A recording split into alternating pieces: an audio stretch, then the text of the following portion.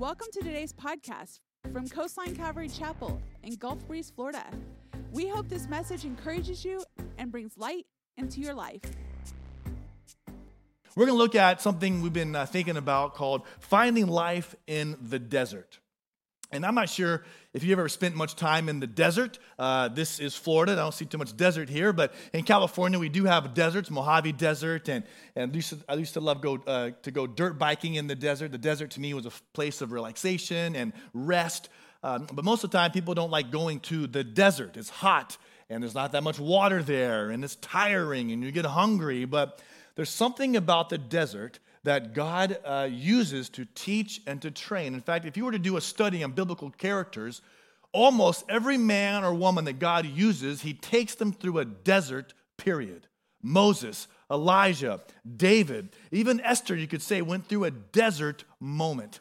And this morning, I want to look at the life of Jesus because his life is worth looking into, and his time in the desert.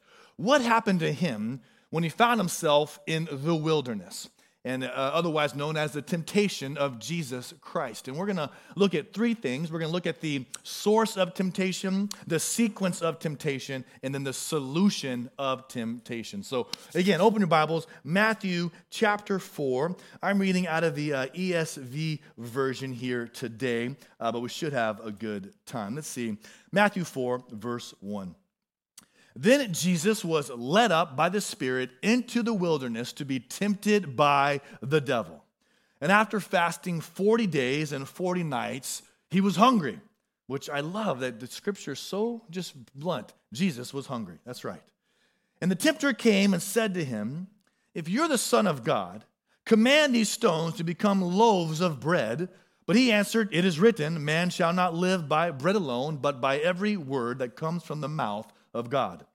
Then the devil took him to the holy city and set him on the pinnacle of the temple and said to him, "If you are the Son of God, throw yourself down, for it is written, he will command his angels concerning you, and on their hands they will bear you up, lest you strike your foot against a stone."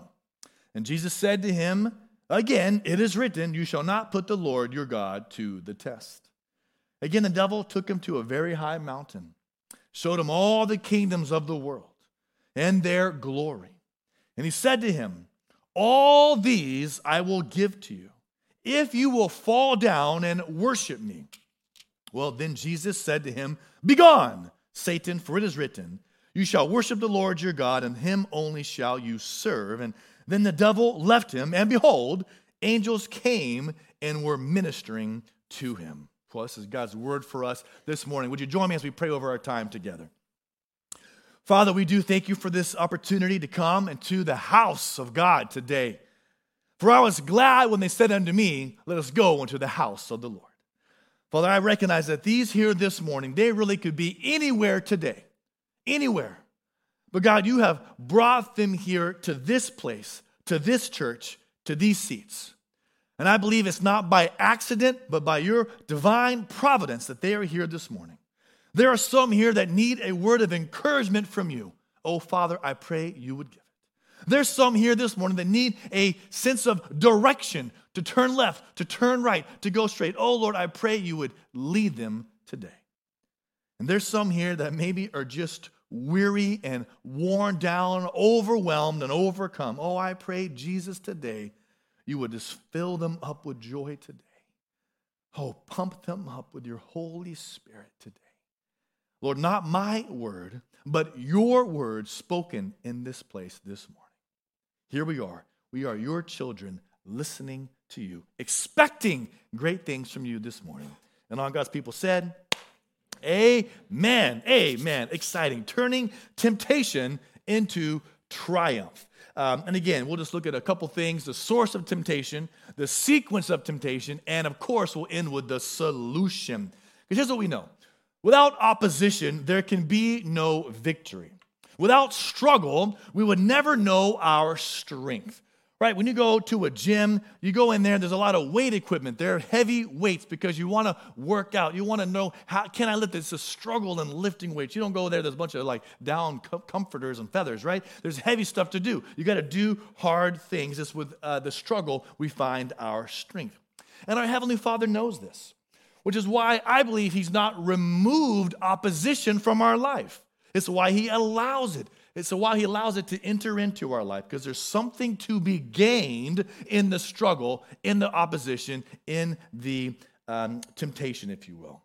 But more often than not, I find myself or Christians that I come in contact with walking around defeated as opposed to walking around in victory.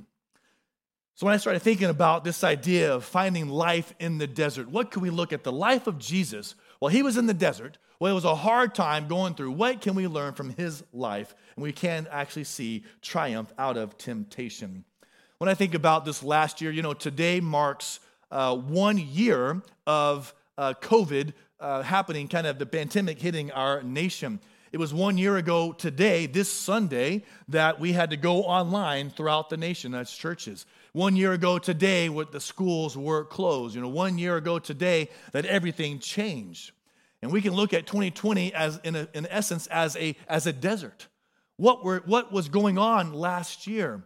What struggles did we kind of have to go through? And as we look at this year, 1 year later, 2021, what does the Lord want from it? What can we learn from that? How can we grow? How can we overcome? So we're going to see that this morning, because we know that we can never outgrow temptation, but we can overcome it. So let's look at this first idea of the source of temptation. Look at verse 1, Matthew verse 4. We read this. Then Jesus was led up by the Spirit into the wilderness to be tempted by the devil. Now watch the text here. See what it says. He says that He was led up by the Spirit. That word there in the Greek, led, means to put out to sea, to set sail, to be driven by the wind. But yet we read in verse 1 that He was driven by the wind, led by the Spirit. Spirit set sail to what? To be tempted by the devil. So the Spirit is leading Him, but the devil is tempting. So what's going on? What's the situation here? Well, let's spend a moment and think about the definition of temptation. I know a lot of you are Bible students, and this is maybe not new to you, but as a way of reminder, temptation is an enticement or an invitation to act contrary to God's will. Temptation is an enticement or an invitation to act contrary to God's will. I kind of think about fishing. Are there any fishermen in the house, fisherwomen in the house this morning? A couple people fishing, yeah. I actually was born in Texas and spent a lot of time fishing in lakes. I have a great aunt who has a house in Missouri. Spent lots of summers on Table Rock Lake fishing. And think about fishing, it's really fun, unless you don't catch stuff, which is not that much fun. But when you call it catching, that's more exciting. But when you think about fishing, right, you have if you don't use a lure, you just have a hook and some, earthworms. That's how I used to just do it. And the thing about an earthworm, the fish wants to eat the worm. That's the temptation part. But the hook is there to catch the fish. And we think about temptation. That's what it's like. The temptation is like the worm trying to attract you to act contrary to God's will. We think about the book of James. James talks about it like this. Hey, you have a desire, this temptation. Desire leads to deception. Deception leads to disobedience. And disobedience leads to death. Now, the temptation itself is not sin, right? The little fishy little worm, the worm is not sin, but the hook is what gets you. So the temptation itself is not sin, but temptation leads us to sin. And as a way of reminder, sin is anything that we say, think, or do that displeases God. And sin's advertised price is always lower than the actual cost, right? I mean, sin always promises life, but it only delivers death. Sin always takes you farther than you wanted to go.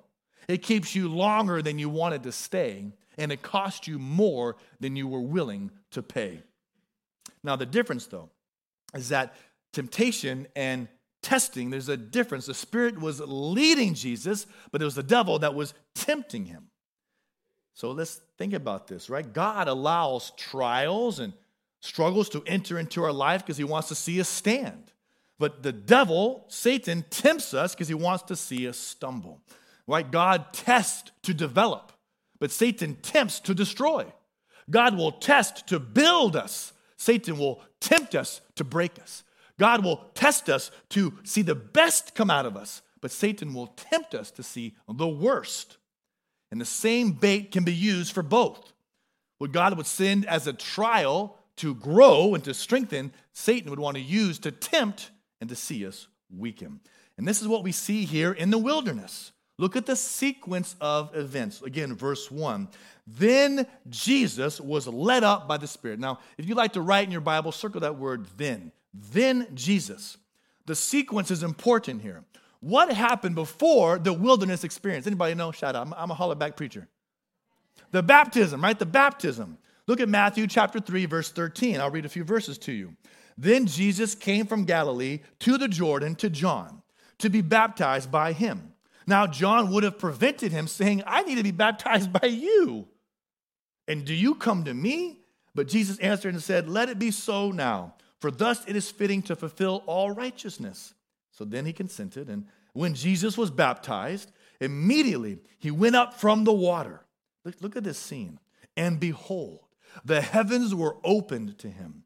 And he saw the Spirit of God descending like a dove, coming to rest on him. And behold, a voice from heaven saying, this is my beloved Son, with whom I am well pleased. Notice the sequence. Jesus went from the water to the wilderness. From the water to the wilderness. Listen, this was not an isolated and independent event. One moment Jesus is in community. The next he's in isolation. 1 minute he's being baptized. The next he's in the battlefield. One moment he's hearing a voice from heaven. The next moment he's hearing a voice from hell. Water to the wilderness. Friends, can we not identify with that? Do we not know what it's like to go from the water to the wilderness? Sunday morning, here we are. The worship team was on point today, leading us to Jesus. We're just like, yes, Jesus cornerstone, woo! And then Monday morning hits, boom. It's like, oh, the wilderness, temptation. Where was that joy? Where's that community? I'm all by myself. I'm overwhelmed by fear and anxiousness and worry. And oh, man, from the water to the wilderness. We understand what happens. Listen, we can never see the approval of heaven that's going to keep us from the attacks from the enemy, right? Approval from heaven does not keep us from the attacks from the enemy. It's actually the smile of heaven that I believe attracts the scowl of hell. And the same Spirit that fell on Jesus in the water was the same Spirit that led him to the wilderness, because there was a divine purpose for it all. There's life in the desert to be found.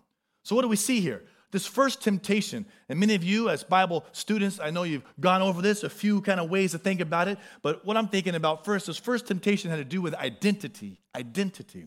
Look at verse 3. And the tempter came and said to him, if you are, turn to your neighbor and say, if you are. If you are.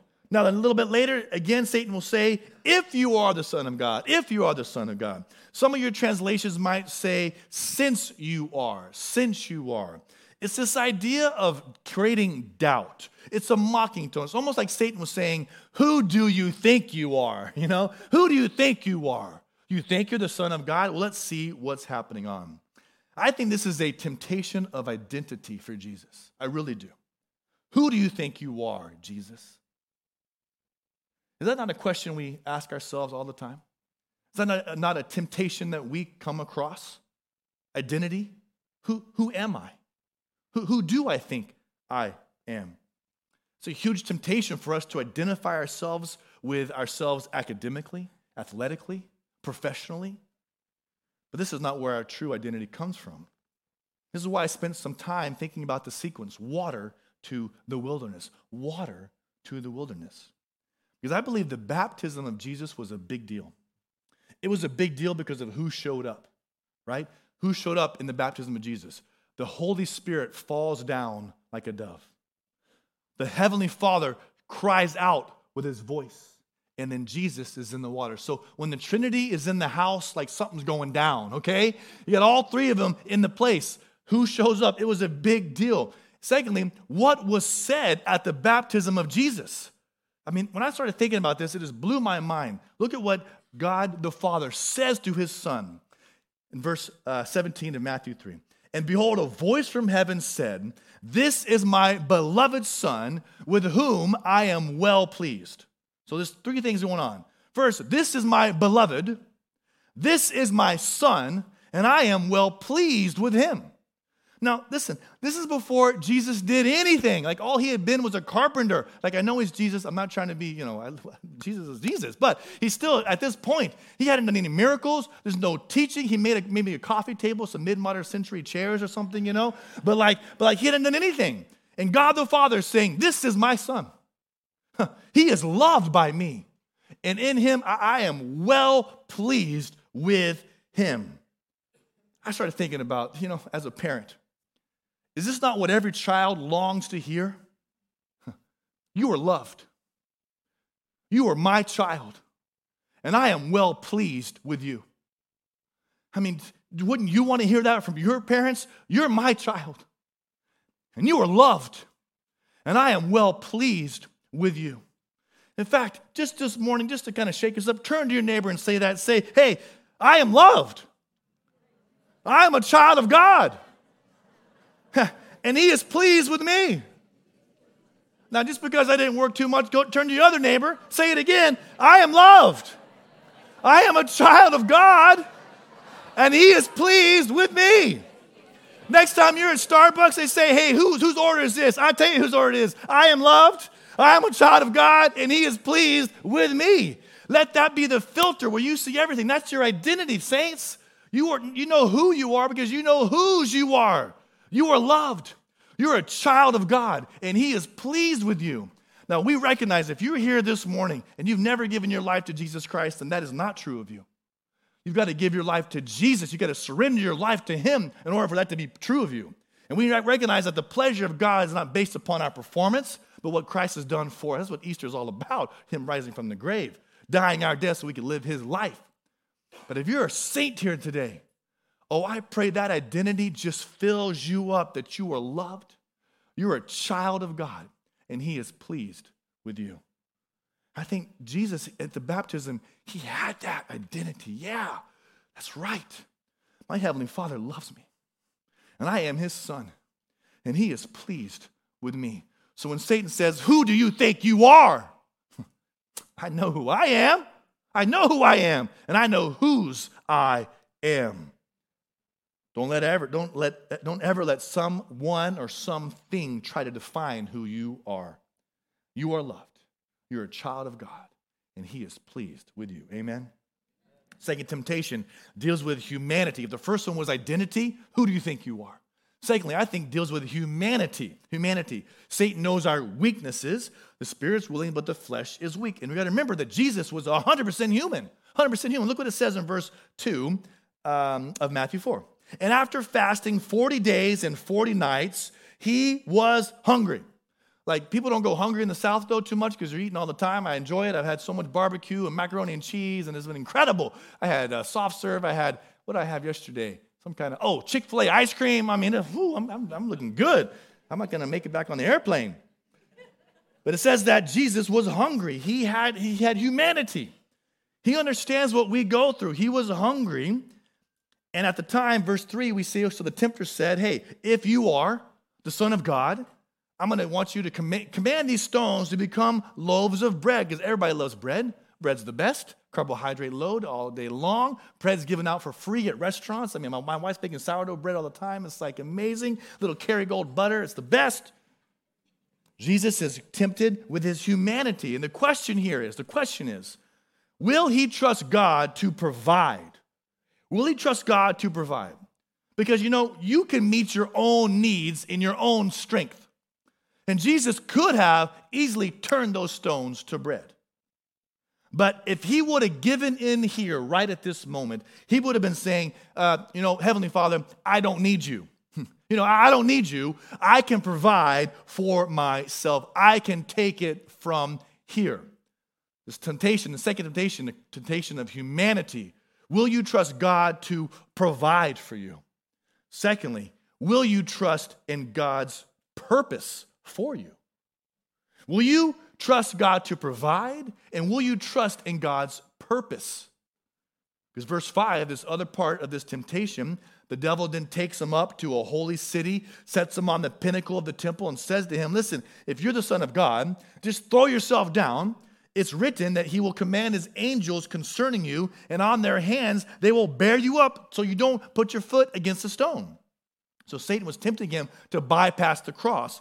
Like, just bypass the pain, jump off this building, and everyone will see this miracle, and you can just, create your own pathway to success, right? Like bypass God's plan and purpose for you. Do it this way, and it'll be just fine. I believe Satan always wants us to question the purposes of God. In fact, we don't know why things happen. We don't know why a year ago this pandemic occurred. And the temptation is for us to take things into our own hands and to work out our own solutions, because you know what? We're very capable of that. Like a steam locomotive engine, you put the coal in, and that engine can last for a long time on that residue of coal. It can go down the tracks for a long time in its own steam engine, but it takes energy to put coal back in, right? So the idea is we can do lots of stuff on our own, but it's not by flesh, but by my spirit, says the Lord, right? So I think Satan's being challenged, Jesus is being challenged to doubt God's purpose here, to work out his own solution, to take things into his own hands. If we think about our life, and we sometimes, maybe I like to think about our lives as chapters being written, a story being written on our life. And a lot of times, the best titled chapters are created later. What I mean by this is, you might look at last year, 2020, and there might be some chapters in your life of last year that you would title that chapter disappointment, right? Failed expectations, shattered dreams. But looking back where you stand today, maybe you would retitle that chapter, right? I thought it was disappointment. But looking back, I see that was actually my destiny. That at the time, I thought that was heartache from loss. But now I see, actually, that chapter should be written increased intimacy with Jesus. A lot of times our chapters are written with the names of the chapters. We change the title later on. We can't doubt God's purpose. He has a plan. He has something that he's trying to accomplish. And I think Jesus here, Satan is tempting him, hey, just bypass the cross. Bypass that plan. Try my way. Try my way. And you'll get there faster. And Jesus says, no, right? No. I'm not going to doubt God's provision. I'm not going to question God's purpose. I'm going to trust. I'm going to obey. Quit temptation of identity, temptation of humanity. Thirdly, temptation of loyalty. Look at verse 8. So again, the devil took him to a very high mountain and showed him all the kingdoms of the world and their glory. And he said to him, all these I will give to you if you just fall down and worship me. So look at the text there. All these things, all these kingdoms, all their glory, I'll give everything to you. All you have to do is fall down and worship. It's like Satan is saying, let's be realistic here, Jesus. You want to succeed? Then you got to get with the program, right? Come on my side. Like, cut some corners. Just tell a little bit of a lie. Just bypass that avenue. Just one small thing. No one will notice. No one will recognize it. It's not going to be that big of a deal. Just fall down and worship me. Where does your loyalty lie, Jesus? And isn't that the summation of them all, really, if you think about all the temptations? It's an idea of loyalty. Who are we going to trust? Who will we surrender our life to? Will we surrender our life? Will me be on the throne of my life? Will I be in control? Will I be driving? Or am I going to surrender and say, no. Jesus, you like the song, you take the wheel. You're on the throne of my life. I surrender to you. My loyalty lies with you. Temptation of identity, who you are and whose you are. Temptation of humanity, will you take things into your own hands? Temptation of loyalty, or will you release and allow God to be sovereign over your life? Trust God's provision, to trust God's purpose. Well, as we close, what's the solution? What's the solution to temptation? How do we turn temptation into triumph? These things we wrestle with, identity, humanity, and loyalty. How do we overcome? Solution number one, and God's word is our weapon. God's word is our weapon. What was the response of Jesus every single time he was tempted? You might know it. Verse 4, but he answered, "It is written." Verse 7, and again he said, "It is written." Come on, look to your neighbor, say, Jesus said to him, "Begone, Satan, for it is written." It is written, right? The word of God is our weapon. You can always find a passage that will allow you to bear upon your current problem. Notice, in the water, the word came over Jesus. But in the wilderness, the word came out of Jesus because the word he had hidden into his heart.